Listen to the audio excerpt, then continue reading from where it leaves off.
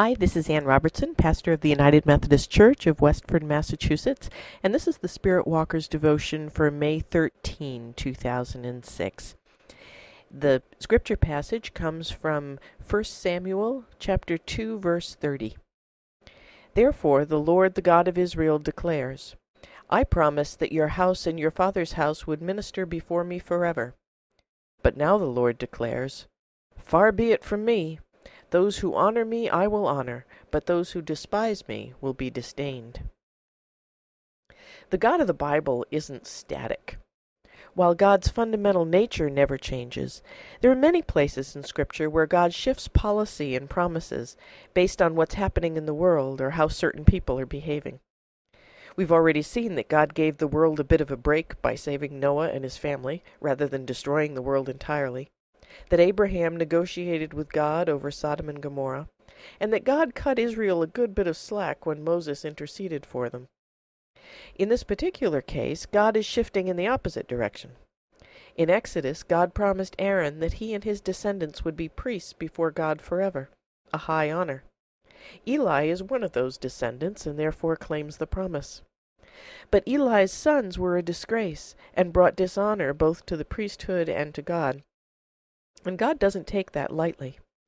Eli's sons pay for their abuse of the office with their lives, a curse that extends to their descendants. So what do we make of this? Can we trust God's promises? Well, it depends on how you look at it. The overall promise to have the descendants of Aaron serve as priests remains, but the promise as it applies to specific individuals seems to be negotiable. I think it's a helpful reminder that our relationship with God is not a one-sided affair. It's a covenant relationship, and a covenant takes two. God makes certain promises, but those promises are conditional on our keeping up our side of the bargain. Look back through the promises God makes to Israel. They tend to be if-then clauses.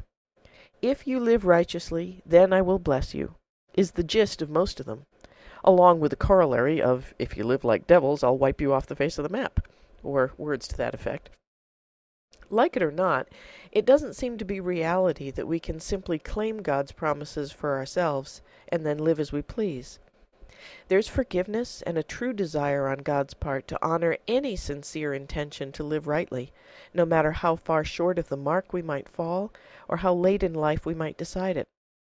But if we think that claiming the name of Christ is some sort of magic act that allows us to hide a deceitful or unrepentant heart from God's penetrating gaze, we've made a tragic mistake. God's promise of salvation, grace, and forgiveness for the world continues to stand across the millennia. But it's not a magical guarantee. It's the offer of a covenant. As the old hymn says, whosoever will may come. That's true. God doesn't care who you are or what you've done. Osama bin Laden can come if he wants. But we who come only inherit the promise when we have the honest intention of living up to our side of the agreement. And what is that? The prophet Micah tells us clearly, to live justly, to love mercy, and to walk humbly with God. Jesus also tells us clearly, love God and love your neighbor as yourself. And so heed the warning of the sons of Eli. God's grace is not something to be cast in the mud. We can't box God in by saying, it doesn't matter what I do, you have to bless me, you promised. God offers us a covenant relationship, and a covenant takes two. Let us pray. God of both Abraham and Eli, help us to appreciate the true gift of your grace, and to show our gratefulness with our lives.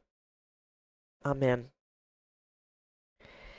Thanks for subscribing to the podcast, and just a reminder to head to my website, www.annrobertson.com, and click on the Vote for Charity link and help me decide which of the charities listed there I should support.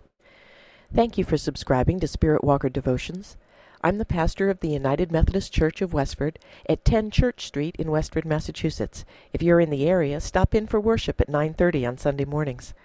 Spirit Walkers comes out each Saturday evening, and you can subscribe to it or my sermon podcasts either through iTunes or at www.annrobertson.com.